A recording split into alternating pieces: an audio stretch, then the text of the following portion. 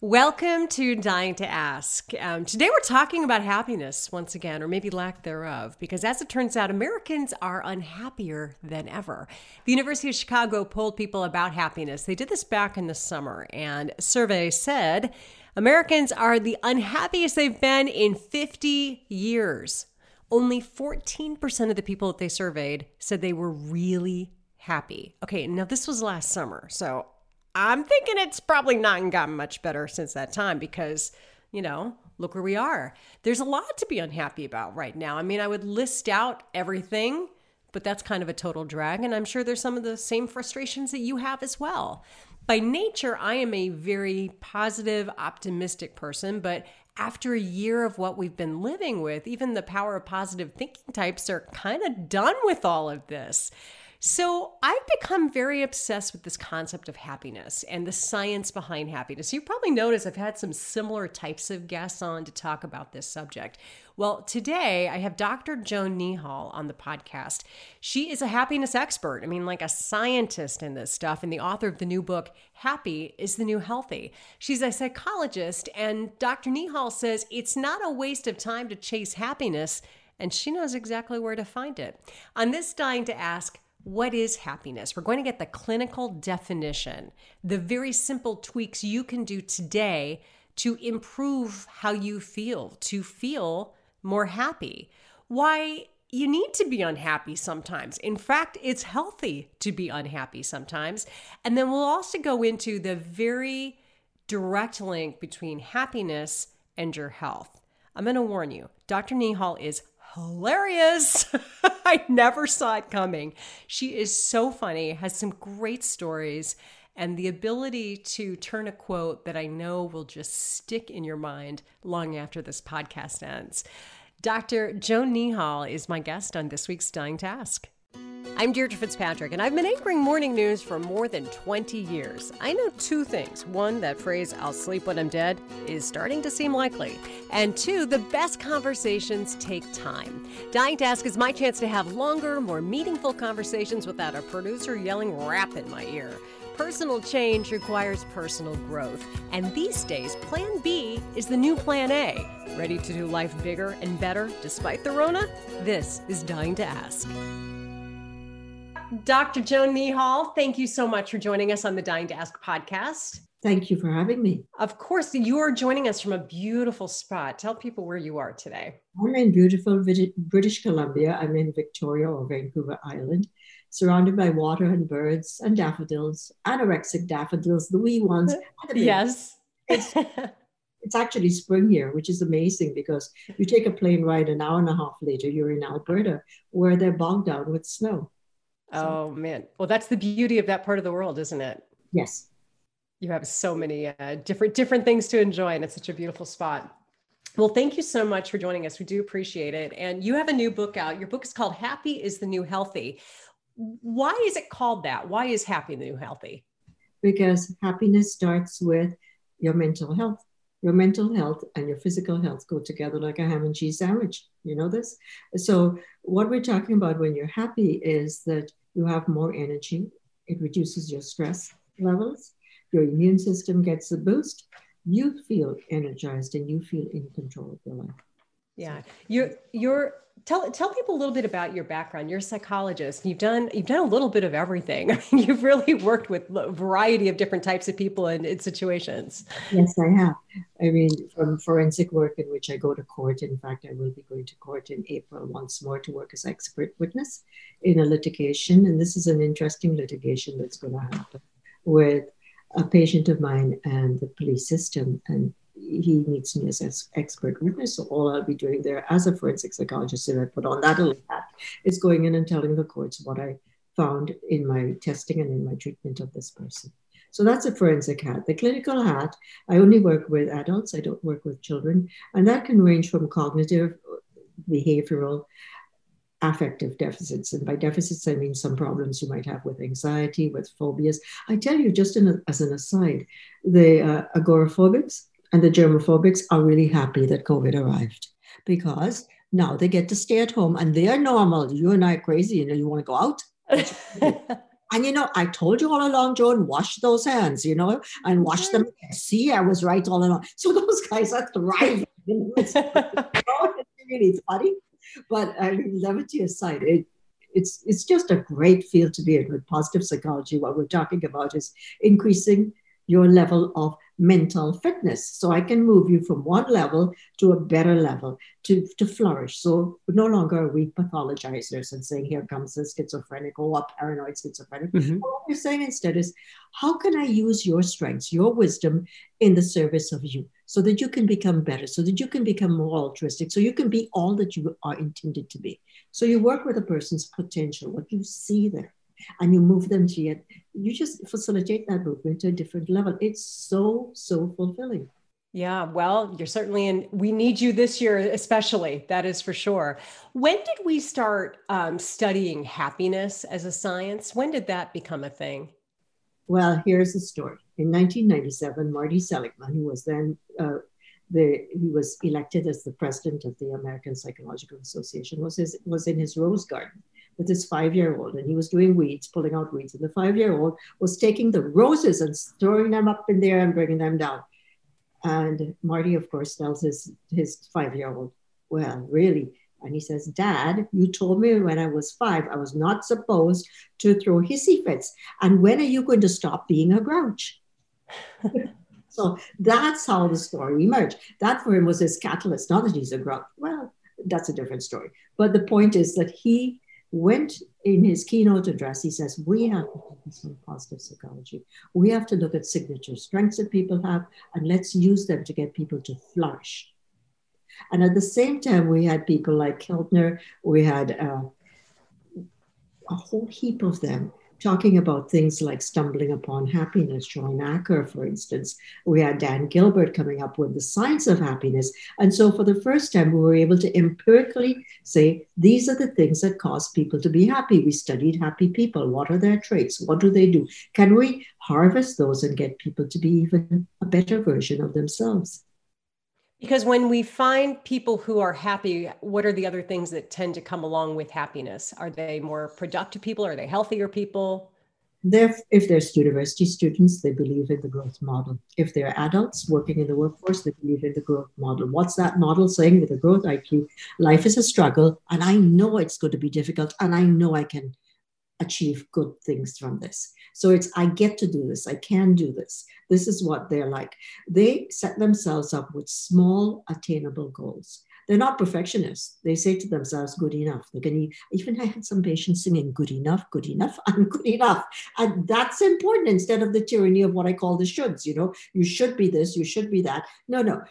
Happy people want to give back. They value social connections in their personal lives, in their professional lives, with their coworkers. I had a CEO, I was working with him, and I primed him for gratitude. I said to him, when you go to bed tonight, think of the things you're grateful for before you go to work tomorrow. Well, then he came and saw me. He says, I can't believe this. I went to work and I was praising my coworkers. I was catching them being good. I said, how interesting. So you see, that's the whole thing. So they are really very interesting beings, these people. They exercise, they take care of their body, they take care of their minds. They don't clutter themselves with useless things, the noise. They haven't been screening that out. So they cultivate really rich relationships. Mm-hmm. They use time affluence, believe it or not. So instead of being in a frenetic famine, wondering what next to do, they're just focusing, this is my time for my family. This is my time for me. This is my time for my children. This is my time for my friends. That gets rid of the epidemic of loneliness. Did you know loneliness was an epidemic? Well, I didn't until this last year, but I do now. And it is interesting to me. My mother is 82, and then I also have a teenage son. And they both described the personal peril of the pandemic in exactly the same way, which was loneliness. And I found it so interesting that two people on such opposite parts of life right now with life experience had exactly the same feeling about how this last year has made them feel. And so loneliness, I think a lot of us are very aware of it. Yes, because we are social beings and we are relational beings. I am used to going to work. I go to my office. Now my work involves doing something like being on Zoom. I'll see patients on Zoom. I'll do most of my work on Zoom now. And that is going to become more of the technology of the future. I think distance education, online education are going to be the things of the future. And we need to be aware of that and be flexible instead of reacting to it with fear. Embrace it. Deal with it. Deal with it by saying, okay, so I'm a bit anxious right now. What can I do about it? We're relational beings now. My kitchen becomes my office. It becomes a place where people interrupt me. It becomes a place where I'm trying to set boundaries, but they're non-existent. I'm hungry right now. What's that for dinner? Well, I was actually working on a paper. Okay. So, we have all of these little compartments now, and they're all at home. But I teach people the power of no. And unless you're dyslexic, it's not on. When Joan says, stay away, I really mean you got to run if you know what's good for yourself. And there's certain times for one thing and certain times for other things. And we have to understand this. And I mean, it's really hilarious because, then I think to myself, Joan, this is terrible, but I actually resent the fact that my husband is underfoot. How dare he? I mean, it's his house too, but I mean, I'm used to man going to work. You go to work, and I really will miss you. Bye. I know they're all there, and I got to deal with the paradoxes of life. Like the minute I arrived on the planet, I swear, I asked my mother. My mother is 90 years old, bless her soul, and I said, "Mom, is it true that when I was a baby, I wanted independence and I wanted stability?" She said, "Joan, what are you talking about? But you were fiercely independent. Always, you were that type of thinker, which got you into trouble." I said, "Okay." So you see, we have paradoxes in life. We want stability. We want freedom. We want marriage. We want autonomy. And those are the little gridlocks that we have to deal with in life. And if we work with them nicely, as I say, you can be clinically happy. And then you add in a pandemic, Joan, and you lose all those boundaries you were just talking about. And the reality is that a lot of people now say that they are very unhappy. I mean, I read a poll from the University of Chicago. This was in the summer, so I'm sure it's changed even since that time. But it said that Americans are unhappier than they've been in more than 50 years, with only 14% describing themselves as really happy. Does that surprise you? No. Because if you look at the World Health Organization and the statistics on happiness, which is the happiest country, it's Finland. Mm-hmm. And why are those countries, the Netherlands, Finland, Denmark, all of those, and Sweden, why are they always consistently at the top? Because the people have faith in their political organizations. They construe that there is equality in their social systems, and the police are there to protect them. Everyone is there working on their behalf, and when they speak, things happen. So they have input. Now, those are variables that I looked at, okay? And when we look at loneliness, for example, the epidemic of loneliness that we've recently discovered with the pandemic, I think we need to go back 3 steps, Deirdre. We have to ask ourselves, what happened in 1918 with the Spanish flu? What happened in World War II? How did people survive without the internet, without food? Oh, yeah, and even without running water and loops that flushed. How did they do it? And if we look at the studies of life satisfaction then and life satisfaction today, it's the same. So we have IT, we've got all of these wonderful things, but our level of happiness has remained the same. Why? Because I think, just to be rhetorical for a moment, I think that now the things we took for granted before the pandemic are hitting us right in the face: social connection. And so I don't know if it's happened in your neck of the woods. It happened in Canada that we're not saying social distance, but we're saying physical distance. Mm-hmm. You can walk down the street, or I can go for a run, and people look at me as though I'm a running pathogen. And I go, no, I didn't breathe heavily down your throat yet. And I'm actually clean. So I was saying to people, can we not infect you with the pathogen of happiness? Can we not get you to look at things differently? Can we not? And look, it happened. People were so creative. They're so enterprising. I'm so impressed with the human condition. Do you know they've created all kinds of masks nowadays? I can wear a mask. I'm not wearing one now because I think I can't infect you, except with happiness. I think we're safe on Zoom. It's our safe spot. You never know. You're right. Anyway, the thing is that people are now creating masks. I can get Van Gogh Starry Night mask to wear. People have been enterprising. They've made games out of this pandemic. And people are learning different ways to connect with each other through Zoom. They're realizing the importance in life is something that we lost some time ago. Right. Namely, the Well, and importance of the village. We needed that village for connection. Now, how do we get it? Now we've got to say, okay, let's deal with it. yeah, and a year in, I think we're also, what we need is evolving as well. I know I found myself hitting a wall in the last month where I'm just like, I am done. But it doesn't matter that I am done because I am still here. And so is everything else we're dealing with. So we're also having to try some new things. So what are some practical things that we can all try to get a little happy boost? How about doing a simple thing that I say, go on the highway to gratitude every morning. Take a car ride, imaginary car ride, and ask yourself, what are the three things that I feel grateful for at this very minute? Let's write them down. Now, also, another thing I get people to do, because you don't want to switch it up. You don't want to do the same thing every day. Otherwise, you're going to hit a wall. How about asking yourself or visualizing that it's the year, okay, let's do it. March the 1st, 2022. How exciting. In some parts of the world, it's going to be spring. And how have I bounced forward? I don't bounce back. I bounce forward. How did I do that? What were the goals that I attained? How did I get myself into a zest for living? What did I appreciate? And who helped me along the way? What were some of the walls and how, just like you said, I love that word wall. I hit a wall, Joan. Okay, fine. I love that. Let's work with your wall. And what is it saying about you? And how can we get you to transform it into something nurturing for yourself? Get the point? I do. That's so exciting when you can do that, because all of a sudden you say, wow, I achieved that. Okay. And who helped me? Oh, it was this one, that one, and the other. Okay. I need to say, I don't know about you, but I like a bubbly sometimes. Okay. So well, how about, yes, I do. Are you guilty too? Okay. I am very. So, oh, by the way, in happiness, we get rid of guilt and shame, by the way, but that's for a different talk. So let's just toast to the person who helped us, who was our major cheerleader, who helped me overcome these temporary setbacks. Notice that temporary, and got me to this goal, to this point. And then let me write them a gratitude letter, please. And then let me knock on their door and read it to them. Oh, wow. I've done this, you see, and it's just so moving. Who was my cheerleader? Who helped me along the way when I just wanted to give up? Just like you. I hit a wall and I said, enough. I can't deal with this. And then I realized I had choices. I get to do certain things with my life. I get to harass my mother every day by phoning her. How's it? And she's so sharp, you know. She's now my movie reviewer. She tells me what movies to look at. I love it. It's just brilliant. And she's so puffed up because I devoted the book to my mother, by the way. I dedicated to her.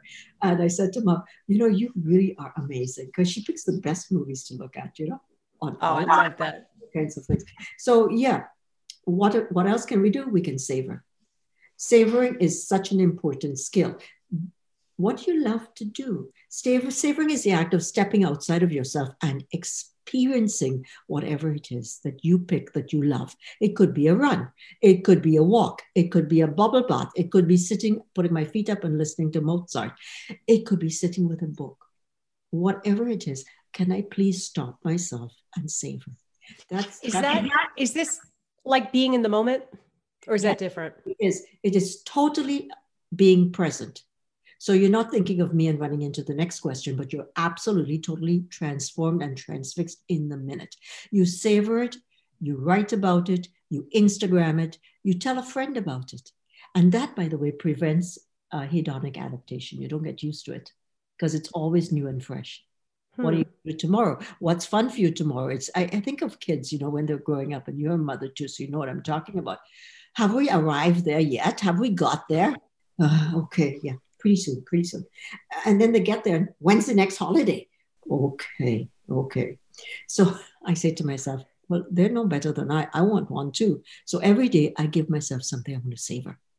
So even this, if I lucked out on this one, it wasn't that great. I have another one for tomorrow, okay?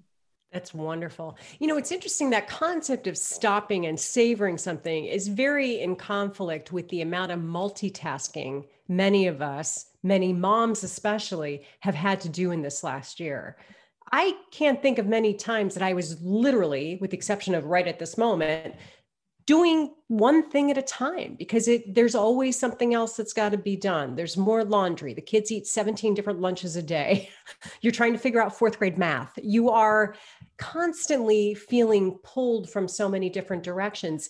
To sit and do one thing at a time almost feels selfish.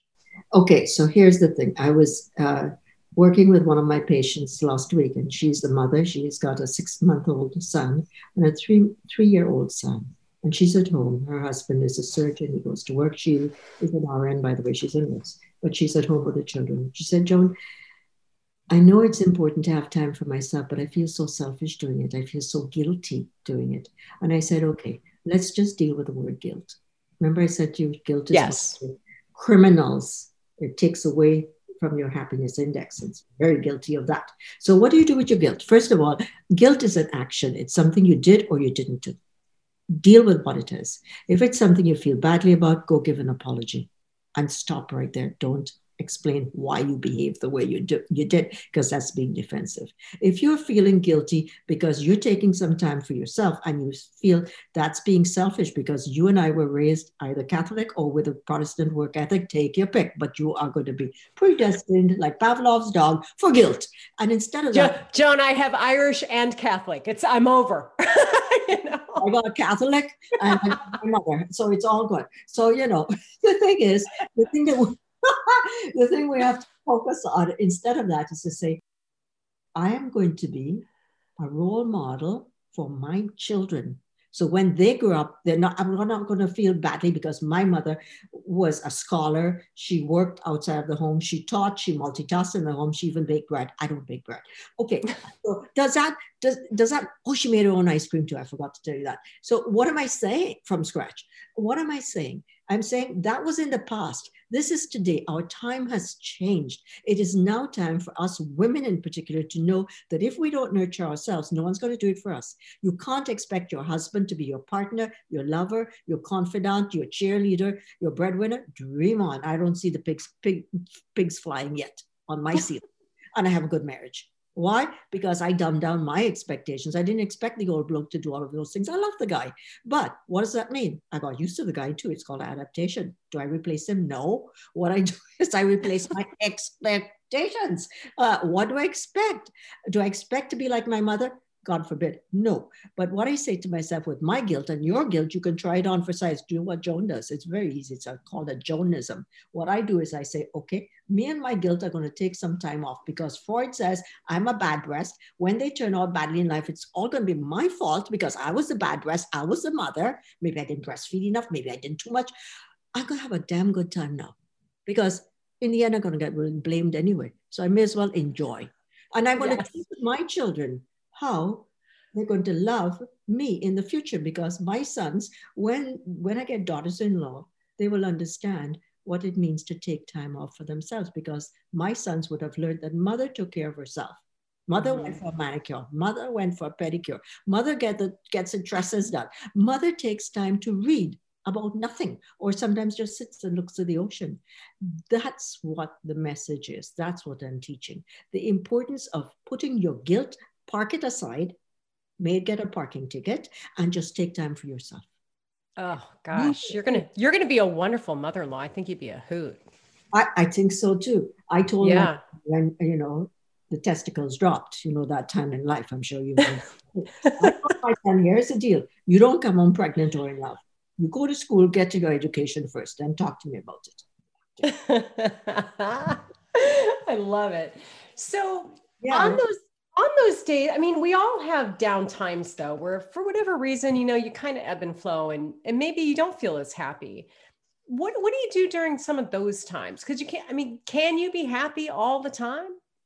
Too much happiness is a bad thing. The studies have shown, there was a study done in 2007 actually about people who are too optimistic make very poor impulsive financial decisions.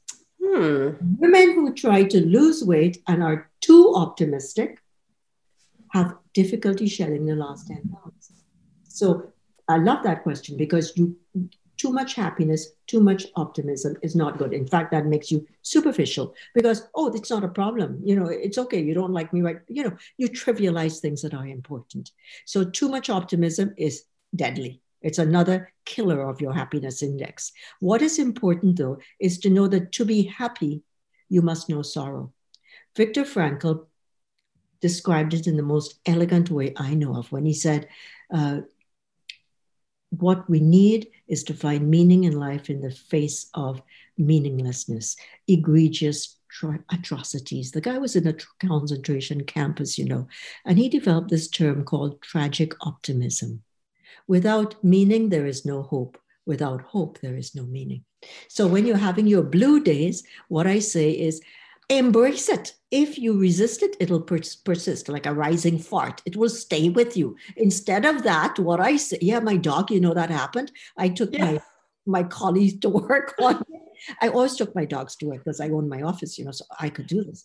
And Piccadilly was under my desk. I'm doing a forensic assessment on this male, okay? I wouldn't tell you what he was guilty of, but all of a sudden there's this fart.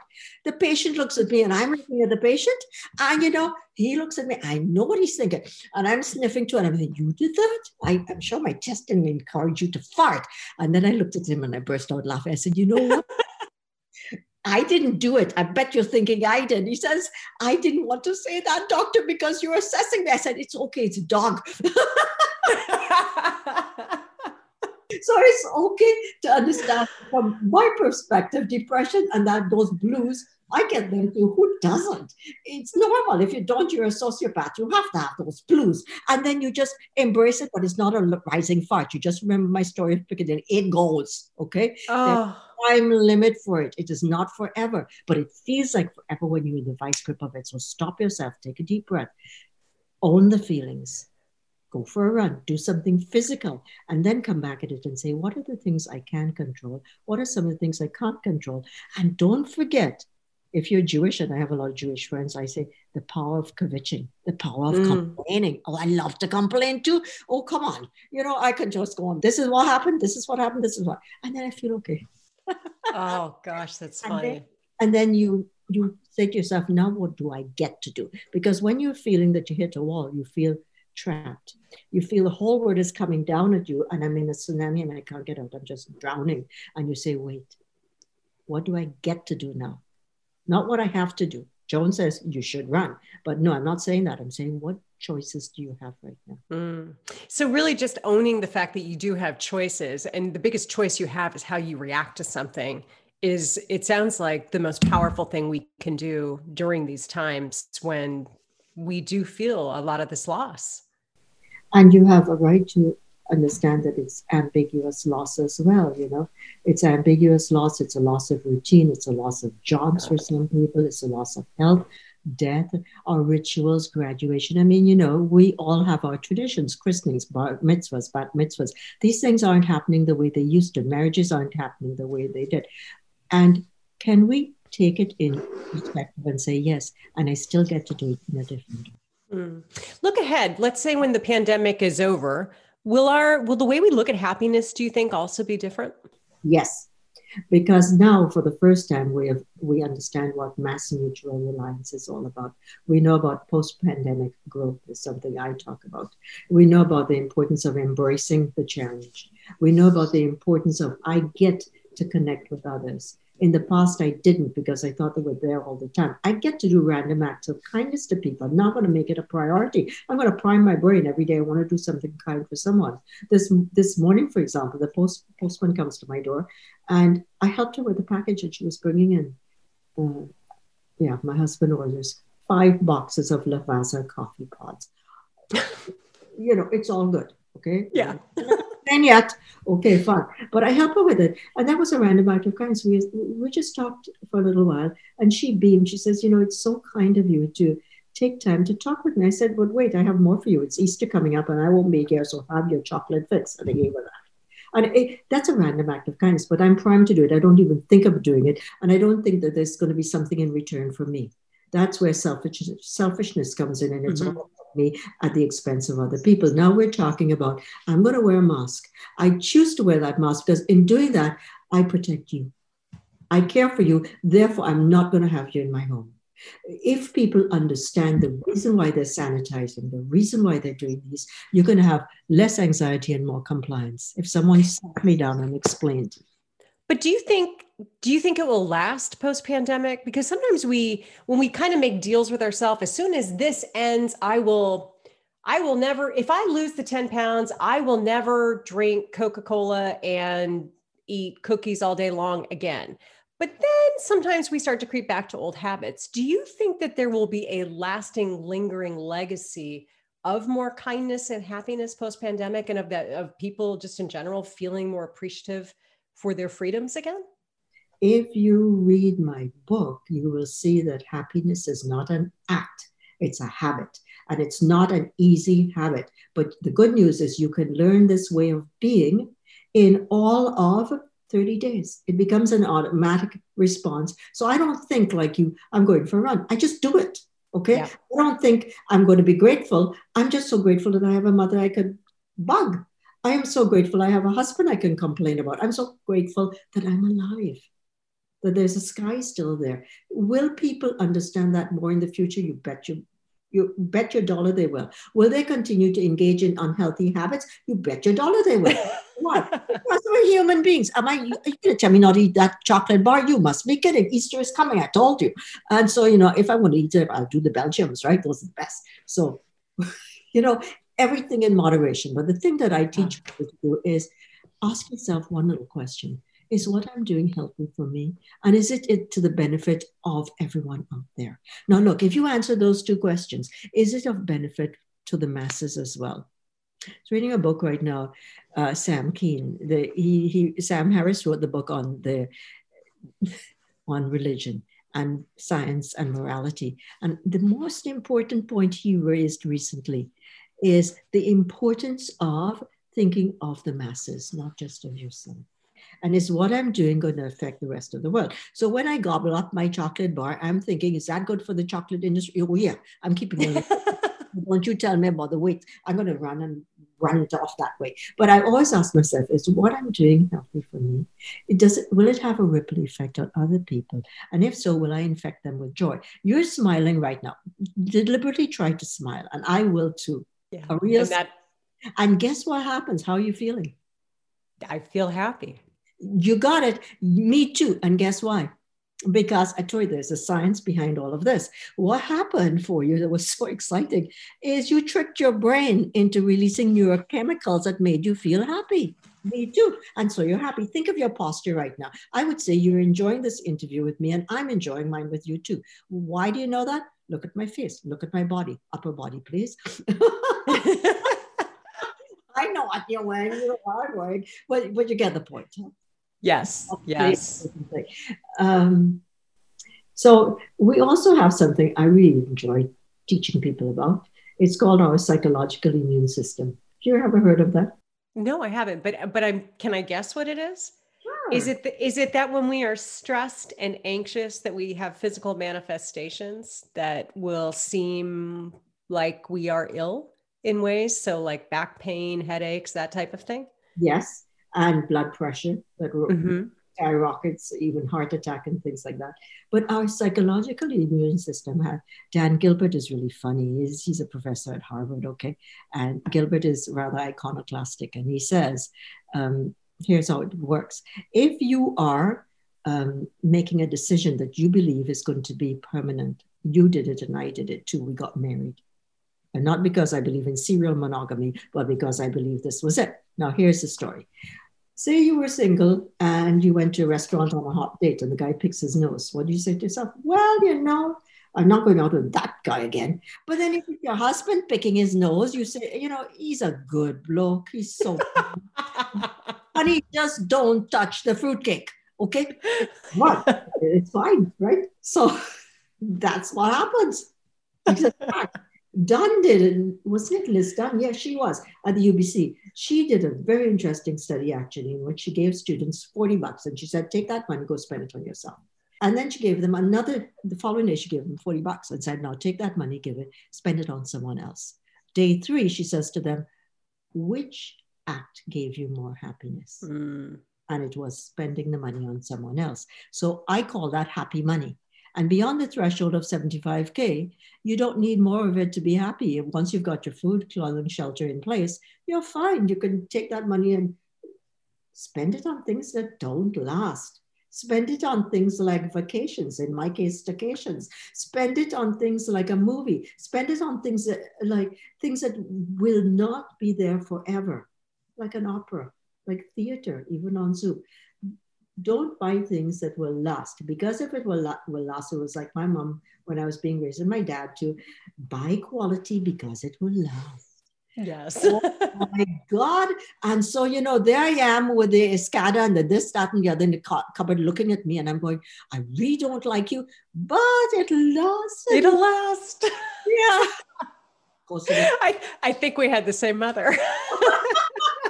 And so, oh my God, those things have got to go to the thrift store. Oh, Joan, I could seriously talk to you all day. You have brought great happiness to me today talking to you about this topic. It's wonderful. The book is called Happy is the New Healthy, and it's available in all the places where books are sold. What are some other ways for people to keep up with some of your research? They can go on my website, nihal.com, and they can get more information from me there. I think that's the best one. Thank you, Joan. Pleasure. Bye-bye now. How amazing is Dr. Joan Nihal? I don't know what exactly I expected today, but I did not expect that. And what a great surprise. She was challenging, but creative, comforting, hilarious. That was just absolutely powerful. So check out her book. It's Happy is the New Healthy, and it is available now as we all try to focus a little bit more on our happiness. I sometimes take notes when the podcast is going, just so that I have, I remember the bullet points that I want to maybe write about in the show description that shows up on your podcast platform. And I wrote down so much stuff during that episode. And one of the things that I circled was, who is your cheerleader?